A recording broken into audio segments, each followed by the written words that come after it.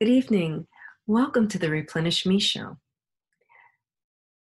On the Replenish Me Show, we have dynamic guests to help female entrepreneurs to stay replenished in their mind, body, spirit, so that they can continue to powerfully impact the world with their purpose and vision. Hello, my name is Cordelia Gaffar, and I'm your hostess. I am an author and a co-author with Oprah Winfrey and America's Leading Ladies, an award-winning speaker, and a transformational business consultant where I help women one-on-one and with my group coaching programs. Visit my website, cordeliagaffar.com. Now for tonight's show.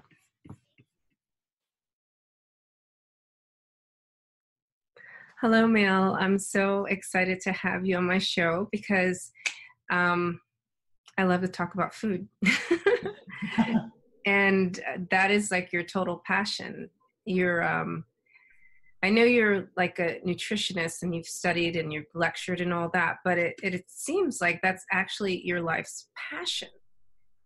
Yeah, it's from as long as I kind of remember, really. Food has been a really big part of my life. I've not always loved it, but when I was growing up, very young, my dad, he traveled the world with his work.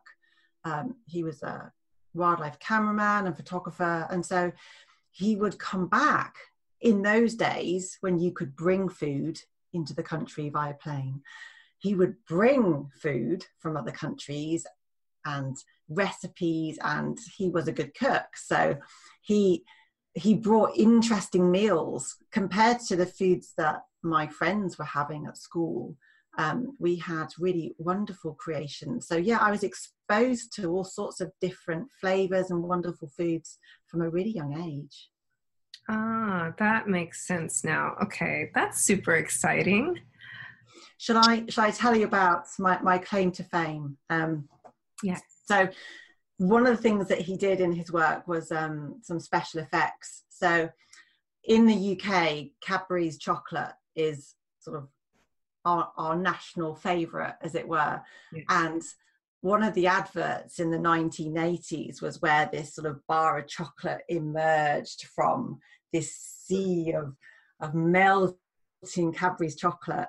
And then the message was there was a glass and a half of milk in every bar. So, of course, it's good for you. And so he did the special effects as some of this chocolate emerged up and the droplets of chocolate and things. So the benefit, the bonus of him doing that was that we kind of got like a lifetime supply of chocolate. Oh, a child's dream. Oh my gosh.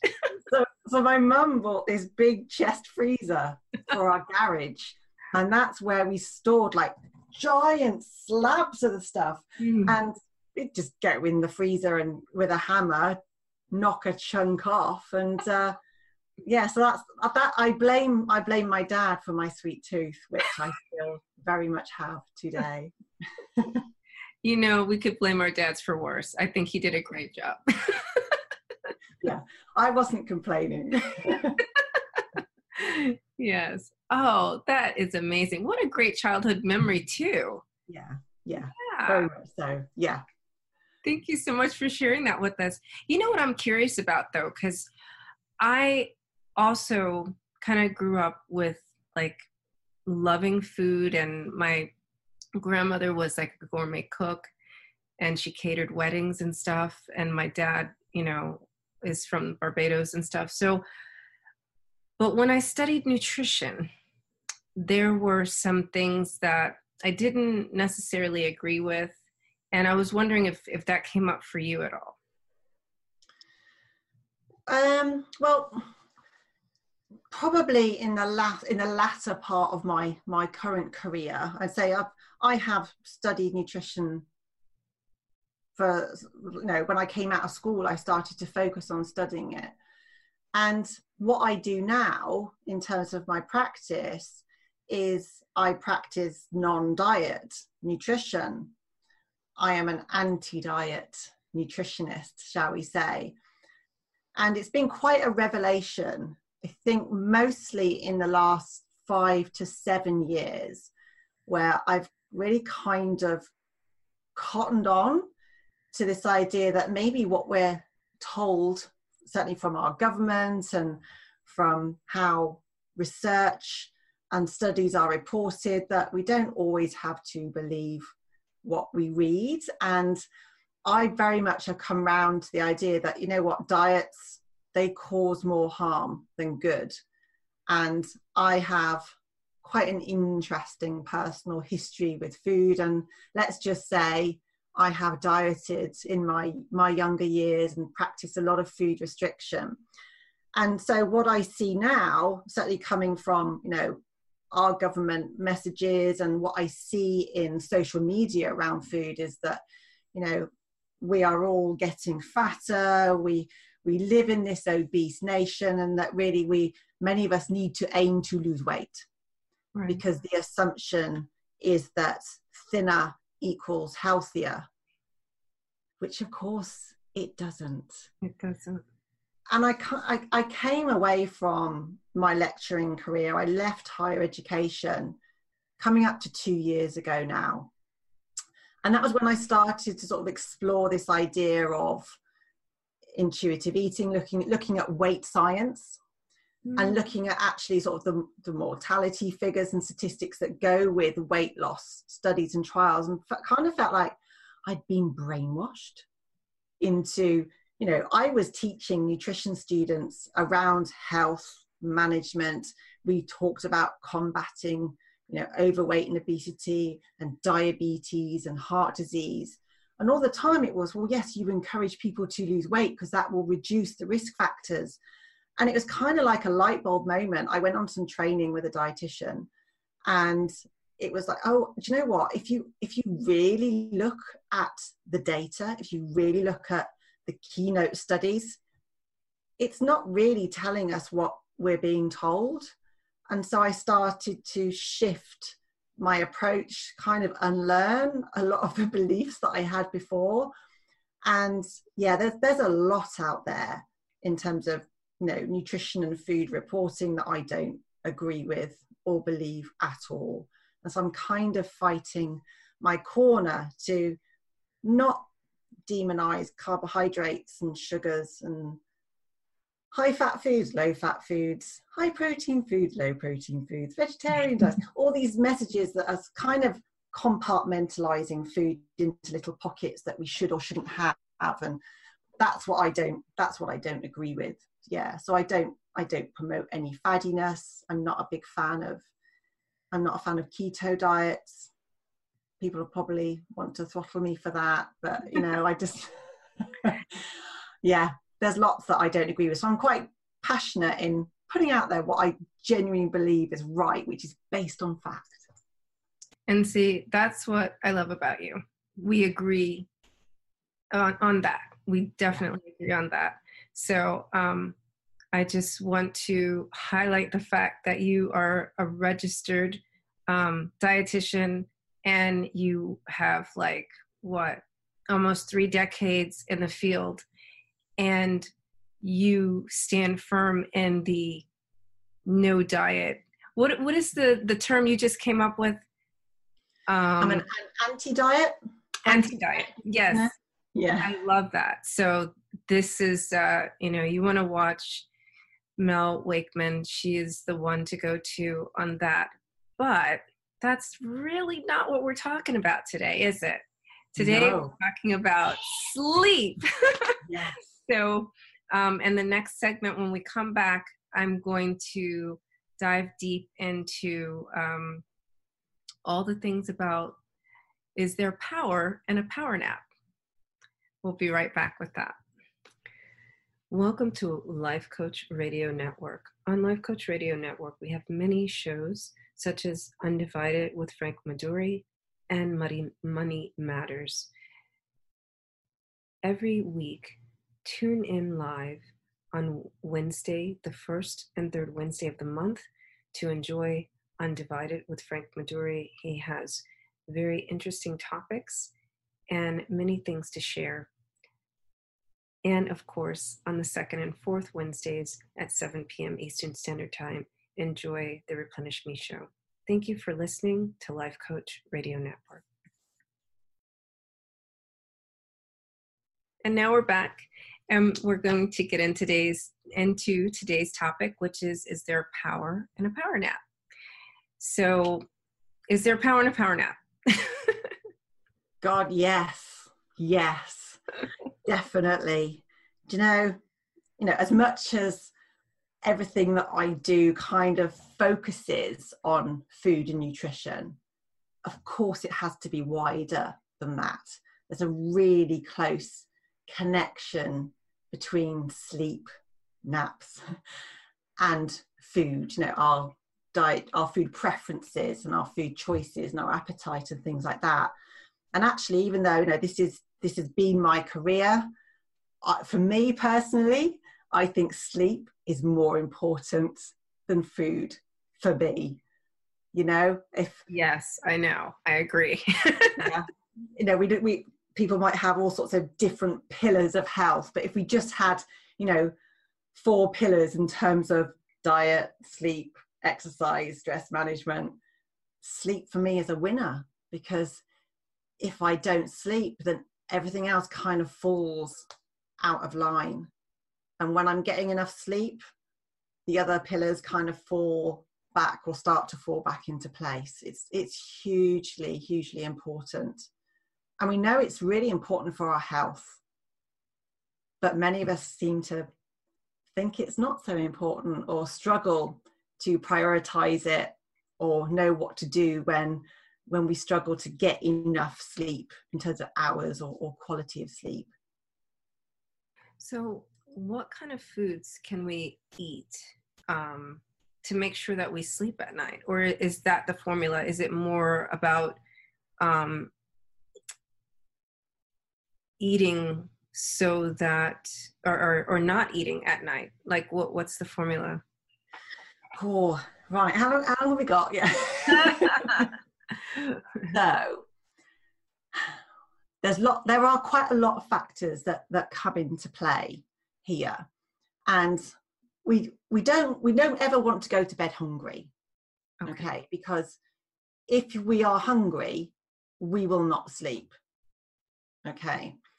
Our body will be trying to tell us, and it'll be giving out signals that get louder and louder, which will ultimately mean that you can't sleep until you go down and get something from the fridge. And there may be listeners thinking, yeah, well, I've actually had to get up in the middle of the night. I've woken up and I'm so hungry. Your body won't really wind down and prepare to sleep if your energy levels are low. It kind of stems from our evolutionary ancestors. When we were hungry, we were vulnerable. So when we're hungry and we have genuine hunger cues, the idea is that we go and get something to eat, because it kind of increases our chances of survival, whether we're dealing with emotional stress or physical stress. So sleep is not conducive to being hungry. But then on the flip side of the coin, going to bed and trying to sleep on a big meal also isn't going to happen, because your body's trying to digest this meal, and particularly if it's like a large meal or a fatty rich meal, it's kind of going to bring on heartburn. You're just going to feel uncomfortable. You probably, if you've ever done that, you realize that it's just, again, it's not very conducive to sleep. So there's kind of a little bit of a balance that we need to find in terms of when we have our evening meal, in relation to when we go to bed. Do we have snacks? I know I've heard of some, quite strong opinions about, not eating after 6 p.m. or not eating after 8 p.m. or however many hours before we go to bed. It's really personal. It's whatever works for you. But it's not just what you've eaten that evening. It's also about what you will have eaten during the day, and how those foods might affect your blood sugar levels. So, certainly having something really sugary and sweet before you go to bed is going to give you a really nice pick-me-up. But again, that may not be particularly good for helping your body wind down. So it's thinking about, in terms of looking to improve your sleep quality, it is thinking about what you're eating throughout the whole day. It's not just that bedtime, evening meal time. But I think there are certain foods that are sleep promoting that may help our body better prepare for winding down, calming down, and preparing to sleep. Okay, so let's break it apart a little bit. What should I be eating for breakfast and lunch? Or should I mean, is it that I should front load my eating? Or Do you know what? It is really personal. I think, in terms of my non-diet approach, I'm not prescriptive at all, in terms of, I would be more concerned with, or more in tune with, you eating when you're hungry, as opposed to set times of the day. I kind of get that when our schedules are really busy, that we worry about finding those times, and we often will grab opportunities because they're the only times that we've got. So, in terms of having breakfast, I find that now not a lot of people are into eating breakfast. This idea of getting up, getting ready, going to work, or whatever it is that we're doing, dropping the kids at school. I can't wake up and then suddenly be in the mood to eat, so I think it's important to have something in the morning. And for me, what we're looking at, in terms of not only just for sleep, but our general health and well-being, it's trying to keep things ticking over like a little boat rocking gently on a nice calm sea. Because as soon as our blood sugars start to go up and down like a yo-yo, that's very likely to cause not only our energy levels to surge and then plummet, but it will affect our mood and our ability to concentrate and focus and do the things that we want to do. So, breakfast can be something quite small, whether it's a piece of fruit or, some yogurt to go with that, or it can be more substantial. It kind of depends on, your appetite and what you're going to be doing for the day. But good choices would be things like, and I'm conscious of sort of my English language really, but porridge or oatmeal would be a good sort of slow release food, which is going to keep you, stop you wanting to snack all the time or want to crave sweet foods.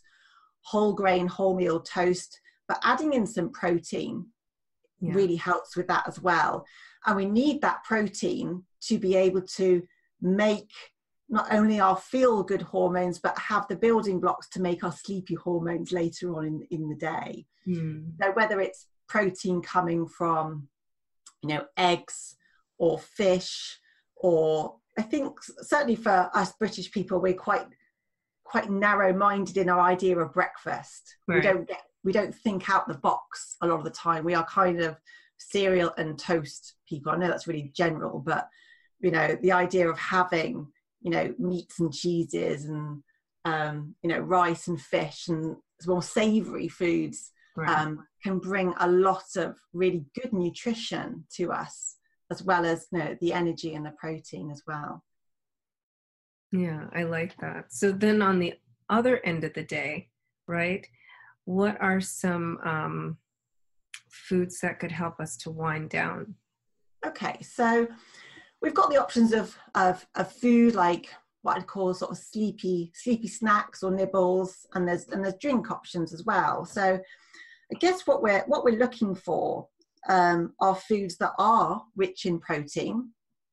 So what we need to help us sleep are sort of calming hormones. So melatonin is our predominant sleepy hormone that helps our body wind down. And we start to make melatonin when it starts to get dark outside. So we have like this master biological clock, which is influenced by daylight hours and sunshine exposure. And our body can just get a little bit confused when we are in, we're starting to go into winter, autumn, winter months, and it starts to get dark quite soon. And of course, we've got all this artificial lighting and things like that. But our body will get into a rhythm of starting to slow down. And we need protein, we need what we call little amino acids called tryptophan to make, it gets a bit complex now, make serotonin, that's our feel-good hormone. And then we turn the serotonin into melatonin. So in terms of your evening meal, it's always quite good to have some form of protein in there, plant-based or animal-based. It's actually quite good to have protein regularly throughout the day. But like seeds and nuts are quite a nice snack to have before bed. You don't want to have anything that's too heavy or stodgy, in terms of what I mentioned earlier. So seeds and nuts are really rich in tryptophan. So like walnuts and almonds and cashews and sunflower seeds and pumpkin seeds and chia and flax seeds and things that you could just have in their raw form as a little snack in a little pot or a handful, but putting into your I'm quite a fan of cereal at bedtime or yogurt. Oh, wow. I could eat cereal at any time of the day personally. That's just me, but it can just help your body find this level of calm and wind down. I think many of us will decide, oh, it's time to go to bed, and we'll suddenly decide and we'll switch all the lights off and get ready for bed, and we're in bed and turn the light out, and we kind of expect our body to go with the off switch as well. And of course it doesn't really happen like that. It doesn't. Particularly if you've been on your phone and or your iPad or watching TV. We need to support our body winding down. So having a little protein snack an hour or two before you go to bed can be quite a useful way to get those things in. Some people quite like a milky drink. And it's interesting, that one, because there's not a lot of tryptophan in milk or in dairy to sort of make us feel sleepy. I think probably, what's going on is more of a memory or association with childhood experiences. I remember as a child, even probably preschool, in terms of having, whether it was a hot chocolate or a warm milky drink, it's kind of soothing. And that warmness is quite comforting. So it might just be that sort of internal warmth that is, again, going to help us calm down. Or we might just remember sort of comforting connections or memories that might sort of go, oh yeah, and take us into that sort of nice place, as it were. I kind of have a question about that, because it's interesting you talk about milky drinks, because just last night my husband had milk before dinner or before bed, and he was like, I slept so well. And I have this habit of having a calcium supplement at dinner time. And I also sleep quite well. And I remember some years ago reading something about if you're going to have calcium supplement, to have that in the evening. Do you think that it's the calcium in the milk? I know they've really done a number on our milk these days, but do you think that's a possibility? My gut is saying I'm not sure. I'm kind of thinking not, in terms of what we've looked at as the different components and ingredients of foods, right, that can affect energy and mood levels. I'm not convinced. I'm not going to say no, because there are lots of elements that we don't know how they work, and calcium has roles in sort of muscle function, and so whether there's an element there, I'm not going to say no at all, but I think it's probably more to do with perhaps the experience of having that milky drink for your husband. And there could be other things that you're doing, Cordelia, that might also be linked to supporting your sleep. So I think some of us are sometimes just born good sleepers and some of us aren't. Yeah, I know. Actually, that's my case. I just thought that would be a cool question. It is a cool question. But pretty much for me, I'm in that my body, just like soon as it knows that the sun's about to set, I forewarn my family, look, either your night crew or your mommy crew, because mommy crew has to go to sleep now. Let's move towards bed, right? Night crew, go hang out with your dad. So that's pretty much how I handle that. So let's a little bit focus about during the daytime. Now, I know that sometimes we have a dip, like around between 2 or 3 o'clock in the afternoon, right? Some people do. I think it's kind of natural. Is there something to be said about just turning out the lights and sleeping? Well, I think you'll get to the point where, you know, particularly, and I've done this in terms of just cannot concentrate and feel like my eyes are getting heavier. And actually, if I just laid my head on my desk, I could probably drift off. And I think that's quite telling. And if you're really fortunate enough to be in a flexible workspace where you've got little sleep pods, because I know they exist, or you work for yourself and you're kind of in control of your schedule, I know I benefit from a nap, a sleep, an afternoon sleep, a nanny nap, a nana nap, whatever you want to call it. I used to think when I was a little bit younger that, you know, naps and sleeps in the afternoon were for old people. That's what old people did. Because I kind of remembered my grandparents, that's what they did. They'd have their lunch and they'd fall asleep on the sofa. I think, you know, with the challenges today is that our waking days are longer than ever before. You know, we are working longer and longer hours. We're awake for longer because of wonderful devices like this that we kind of, you know, use for alarms and check first thing in the morning, at last thing at night. And we are sleeping less. We're definitely sleeping less. And when you look at sleep statistics, more and more of us are going to sleep nearer to 11 o'clock at night and midnight. Wow. And I think, you know, we can't expect to maintain a high level of function on 6 hours sleep. We know that if we have less than 6 hours sleep consistently over a period of time, that it does have an adverse effect on our health. It does. It raises our risk of diabetes and heart disease. And that evidence is real. Yet for some reason, we kind of think that, you know, sleep is for the weak or sleep is cheating. I really believe that if you've got an opportunity to have a nap and you feel tired, then take the nap.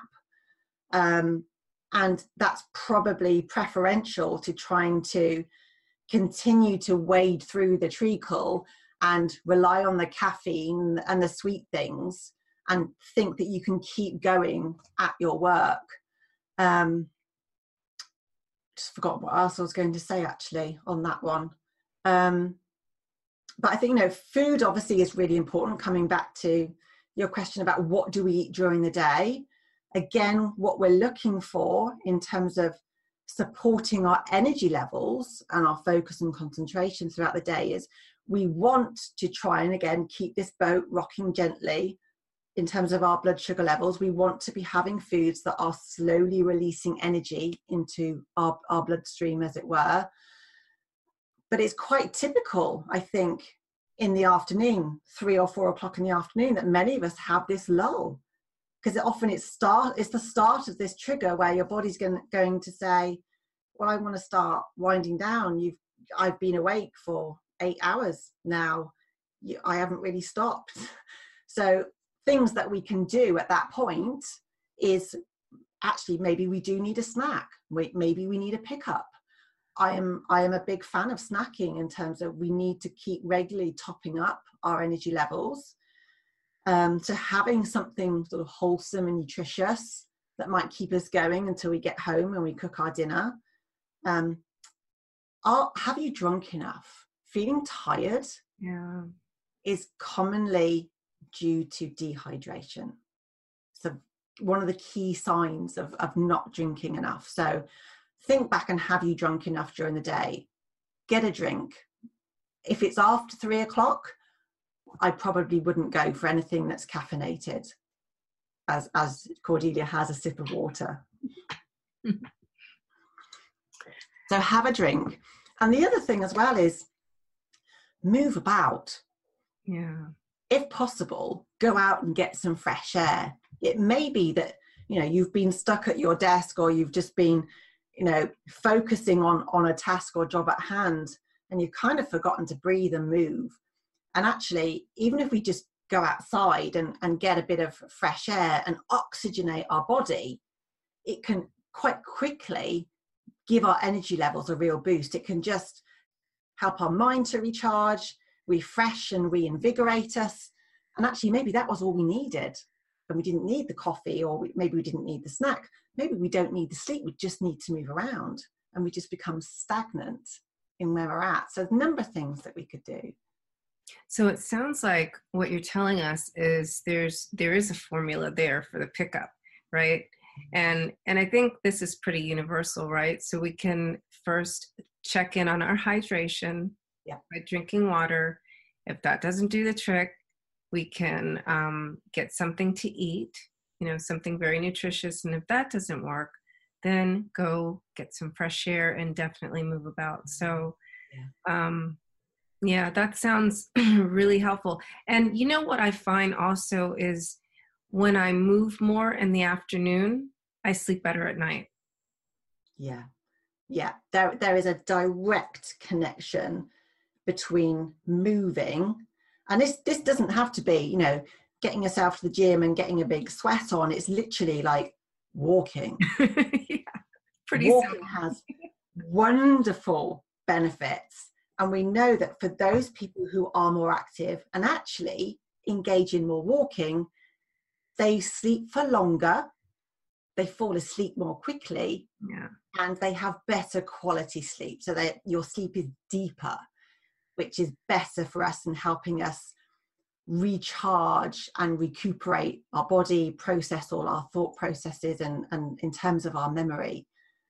And, I can appreciate, we get into that position where we kind of feel tired and lazy and we don't want to do anything. But actually, if we can just put a bit of effort into walking, and if you can get out into green space, if there's any greenery around you, even the sight of green trees and bushes and blue sky can give us a serotonin boost, a boost of our feel-good hormone that we can then turn into melatonin a bit later on when we want to go to bed. Moving, definitely. So what about, we are that type of person that goes to the gym in the evening? Is that bad? No, I don't think it's bad. I think it's really personal, very individual. Yes. There is an element of a metabolic boost, if you like, in terms of you often feel more energized after you've been to the gym and done some activity. And that may make you more alert and more awake at night time. But you've got to weigh up that balance of, actually, if you then have a good wind down time, it might help you fall asleep and sleep more deeply. And also, if it's the only time of day that you can kind of find the time to exercise, or it's the only time that class is on that you want to do, is it better to exercise than not exercise? Yeah. And I think, as an individual, you will know if you're an evening exerciser or not. Some people do better in the morning. Some people are better during, sometime during the day in their lunchtime. Whatever works for you, to be honest. I love you, Mel. You are so non-judgy. I love it. And you bring... I genuinely, I'm not sat on the fence. I genuinely believe that it has to be what works for you. It's about each of us finding our own path.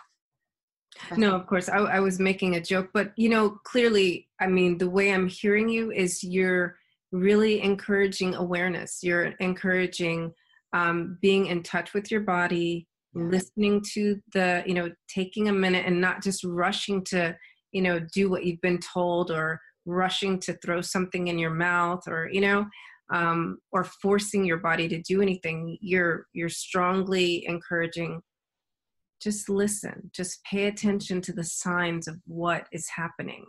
Yeah. And that's, I mean, a little sidestep, I guess, that's really where my non-diet approach comes from. If we look at sort of the rules and the rigidity of plans and structures that diets encourage us to follow, all that does really is disconnects us from our body.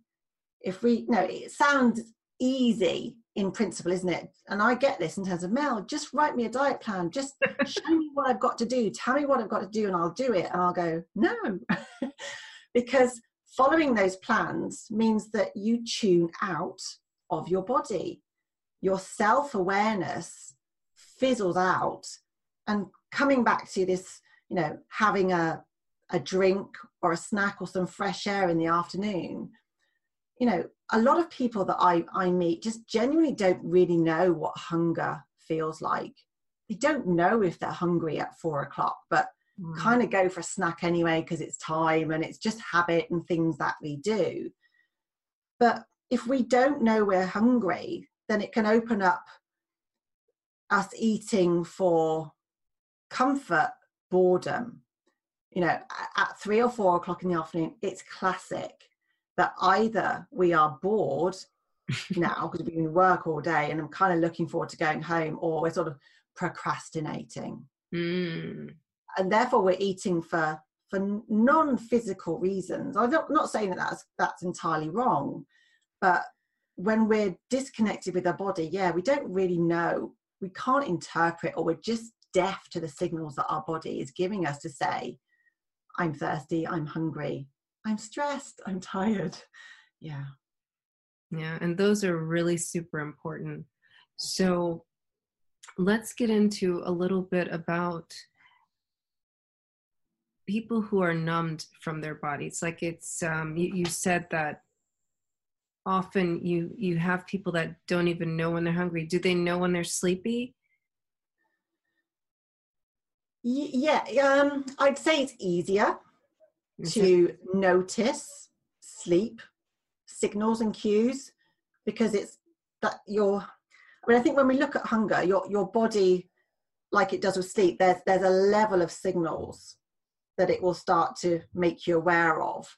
And I guess it's kind of easy to ignore the subtle nuances of feeling tired and sleepy, just as we might do in terms of, am I hungry or not? Am I bored? Am I procrastinating?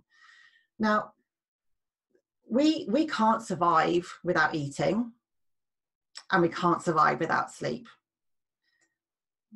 But I think it's more obvious when we get really tired, but for some reason we continue to fight it. I mean, very much the signals that come from us when we're hungry are often very similar to those that when we're tired. We will start to daydream. Our mind will wander. If you're trying to read something, you'll probably find that you're reading the same sentence or paragraphs multiple times and it's just not going in. Yes. Both of those experiences are the same, whether we're hungry or we are tired. That's true. Yeah. And the intensity will just get stronger and stronger. Right. And I think we believe that we can ignore both of those signals for hunger and for sleep. And at some point, there'll be a real sense of urgency around, you know, that time where you just like, you suddenly become impatient, ratty, you lose your sense of humor. Yes. There's that little straw that breaks the camel's back, and it's just like, then there comes this outburst, like that emotional sort of personality change. Yeah. It's like, who is that? Yeah, is also a sign. Now I get both of those. When I'm hungry, I get hangry, but also when I'm tired. Mm-hmm. And I guess it's up to us. It is a choice, of course, but it's up to us how long we can hold out for. But at some point, we're gonna give in. Right. So when we're very, very hungry, we get a sort of what we call a primal hunger. It's that intense urgency to eat. It's like you walk in your home, you open up the kitchen doors, and you're just looking at stuff to almost like jump into your mouth. You don't really care what you want to eat, do you? You just need food. Yeah. And when we get really, really tired, there'll come a point where we will just crash out and fall asleep. We never want to get to that point, either with sleep or with hunger. You know, if we are more aware of these signals, such as, you know, the failing mind, the concentration things that start to go, your eyes will start to get heavy. Right. You know? And feeling very tired is very much like being drunk. It's being under the influence of alcohol. Oh, okay. So your reactions slow down. Your speech can become quite slurred as your body is really starting to sort of preserve its energy stores to keep your brain functioning. And so your other sort of non-important things like coordination and ability to speak start to fall by the wayside. And at some point, you're just going to fall asleep.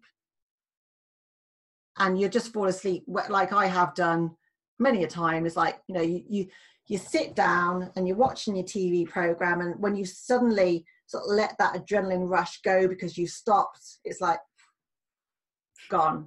So I sit there watching a program with my husband, and like 5 minutes in and I'm gone. Yeah, that sounds familiar. So familiar. And you brought up adrenaline, so that made me think of something. I have this habit of when I go to the movies with my kids, they want to see these like Marvel action movies or whatever. If there's too much stimulation, I actually fall asleep. Is that a real thing?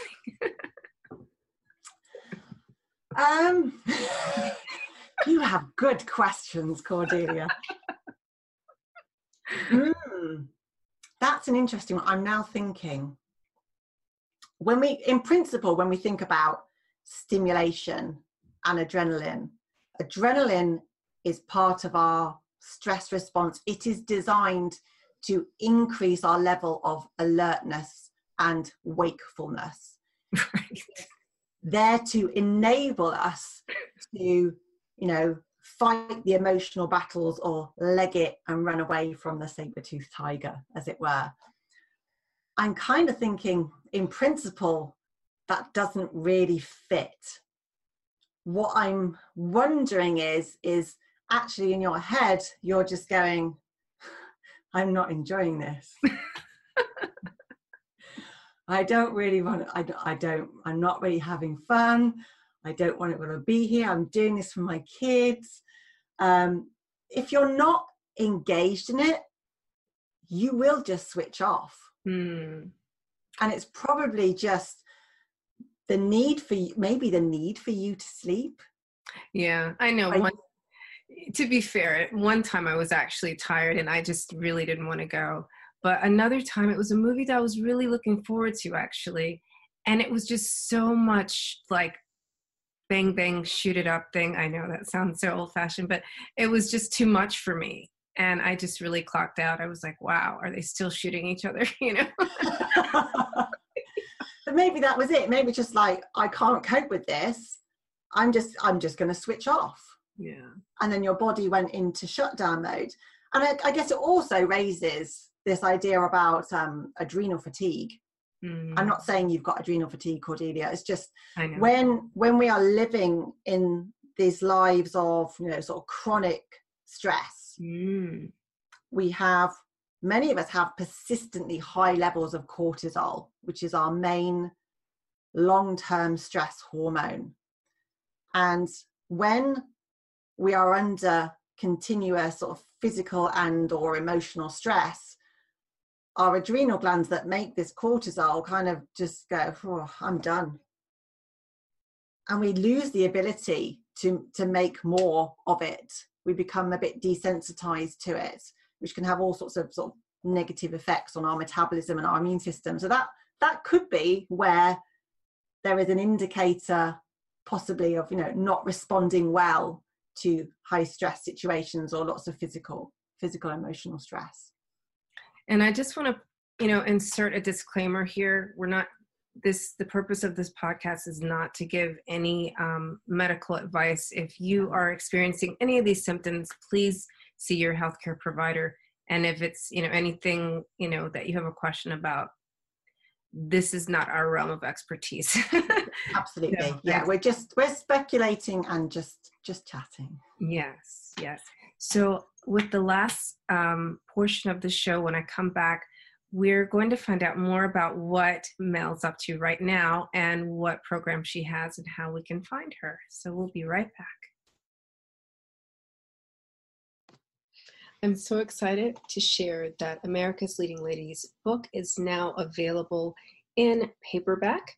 I picked up my copies today, and you can now click on that link on my website, which is cordeliagaffar.com, and order your signed copy of the book. This is 320 pages of pure gold, starting with Oprah Winfrey, with some of the most dynamic women in North America. We have Jenny Zhu, we have Tina Teranchian, who I interviewed. In the author series, we have Dr. Marie-Flore Latortu, we have Lale Hancock, we have Marjorie Salson.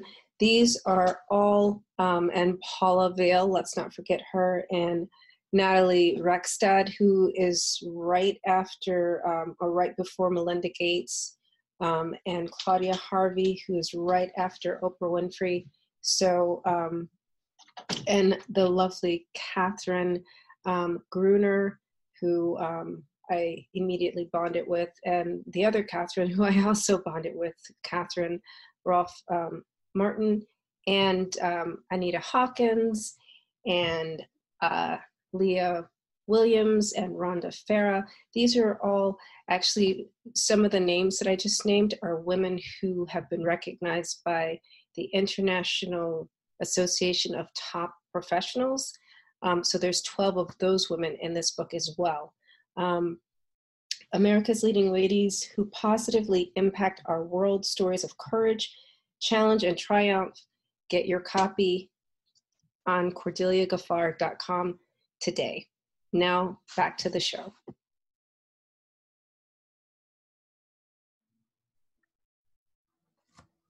Hi, I'm Mel Wakeman, and I am the creator of the Anti-Diet Solution. So as an anti-diet nutritionist, I get that diets, they don't work for most people. In fact, they cause more harm than good. And what diets do is they cause you to become disconnected from your body. You lose touch with your body, and you lose enjoyment with food. If anything, diets create a lot of fear around foods, as well as worsening your health. They genuinely do. So what I've created is a brand new online group program. So you get to be with other people that are on the same journey of letting go of fad diets, food rules, and like nutrition nonsense. So this is about enabling you to harness the power of your own body. Okay, you've got really well-functioning wiring systems in here that help you recognize when you're hungry and help you stop when you're full. So it's about respecting your body and learning to listen to it, so you can get rid of that guilt and frustration and feeling of failure that comes along when we do diet. So this 12-week program brings to you a weekly lesson that covers your eating mindset. We do a lot of work around your beliefs, around eating and hunger and yourself, because until you can free your mind to allow yourselves to eat food because you're hungry, but also because you kind of enjoy food, and enjoying food and eating food that makes you feel happy is good, that's safe. But until you've shifted your mindset and let go of that diet mentality, you're not really going to be in a position to embrace new ways of eating, okay, and create longer term sustainable eating habits. So we're going to let go of those unhelpful food rules and beliefs. We're going to help you to recognize when you're hungry. You're going to understand why we crave stuff. What is all that about, and how can we better manage those cravings in terms of allow us to nourish our body and mind. We're going to find how we can find the satisfaction button. What foods will enable us to feel, yeah, I've really enjoyed that. I've had enough. It's not just about eating enough food to fill your stomach. We're going to get rid of the food police, learn how to deal with others that can pass judgment and criticism over our eating. And we're going to work on building our emotional muscles so that we can move away from comfort eating and rely on food as a crutch so often. We're going to find self-compassion. We're going to find inner calm and happiness in our own skin through looking at body acceptance and body respect. So then we're going to look at how we can plan balance with our eating that's flexible, that brings joy, enjoyment, and that is sustainable for us. So there's loads of tools that you'll get access to that you can then build your own personal toolkit, which means you never have to go back to dieting again. So we run in November and again in January.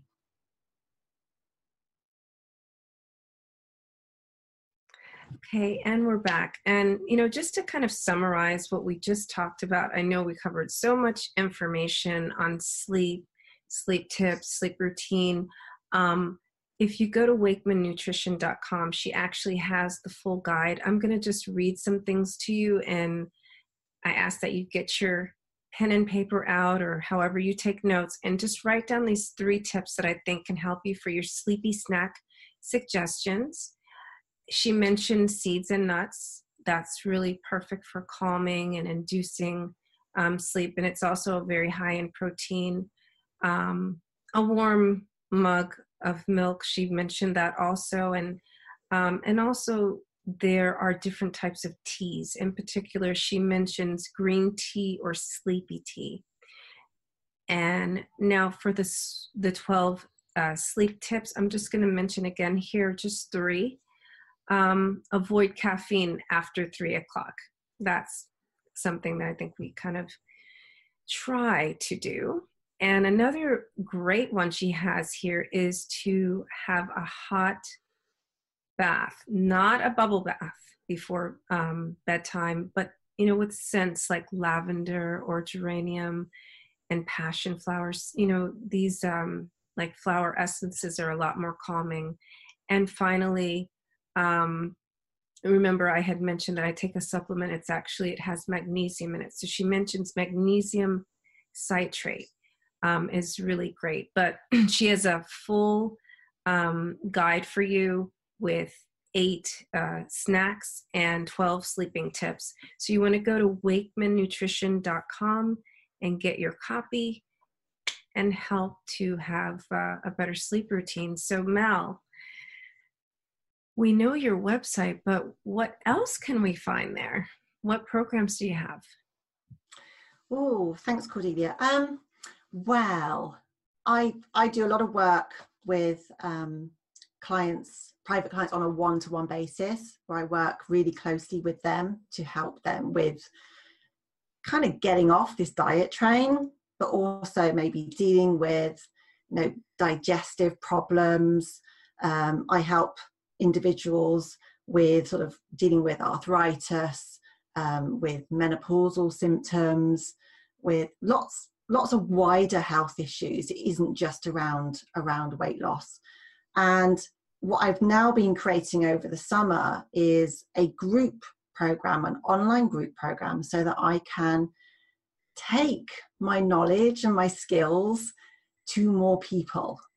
So I'm launching, well, I will have launched, I have launched my anti-diet solution program, which is a 12-week online group program, which has sort of 12 modules in it. There are weekly lessons.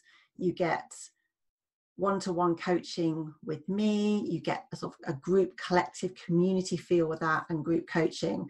And the next one will be running in November. and then again in January next year. So I'm really, really excited about that, because it's taken my career's worth, but my last 2 years in business with my private clients, to help them let go of those unhelpful untruths and disbeliefs about food and eating.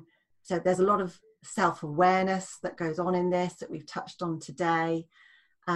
It's finding joy with food. You know, we kind of we eat for hunger, and we eat to fuel the body, but we're allowed to eat for enjoyment. You know, there are going to be times where we want food for energy, but we'll just eat food because it makes us feel good, and that's okay. So doing a lot around our whole mindset around food, but also working on ourselves, how we see ourselves, how we accept ourselves, which is certainly something that diets don't get. They don't teach you any of that stuff. Diets tell you that you need to look like this and you need to do that and conform, and yeah, I don't get any of that. So let's learn to accept who we are and find happiness in our own skin, is how I'd put it.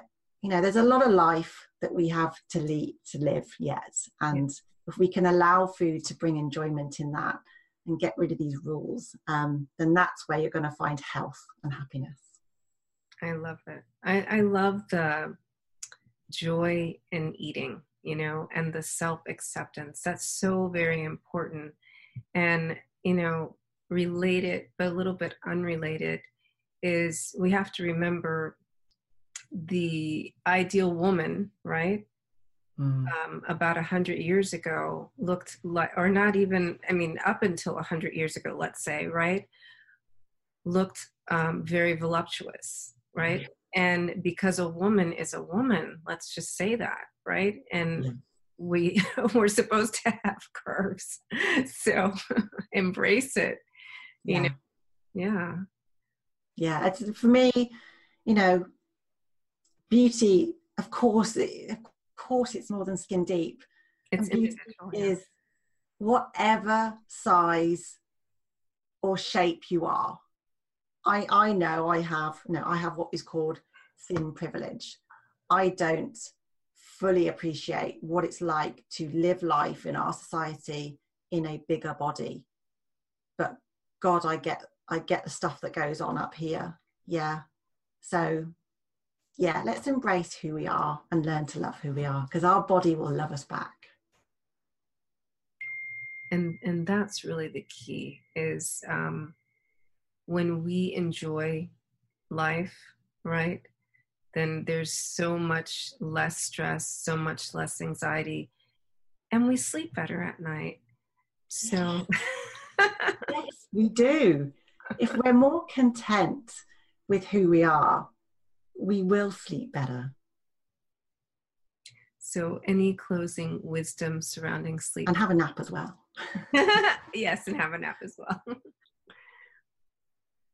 I think for sleep, our body loves routine.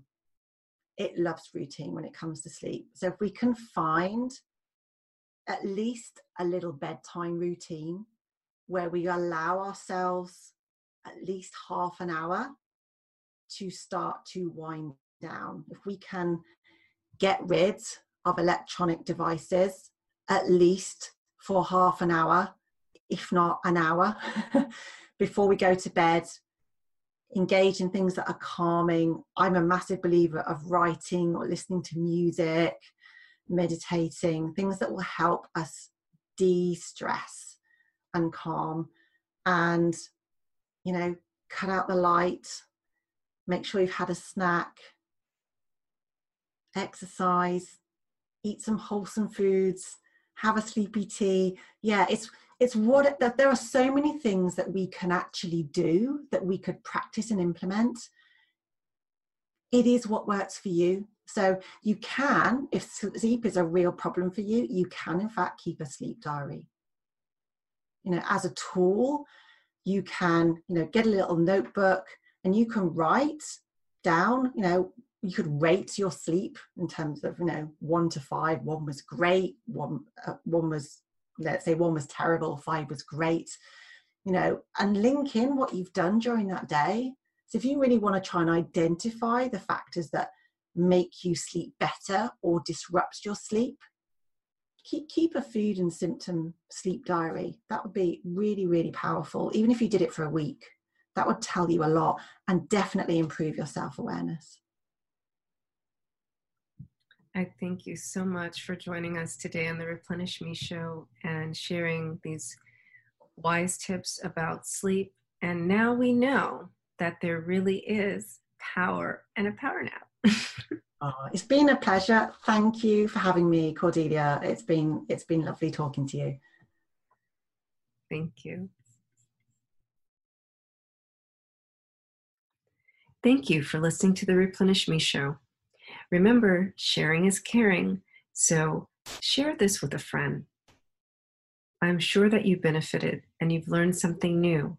Now it's time to implement and be the beacon of light that you're called to be in this world. With replenishing thoughts, until next week, good night.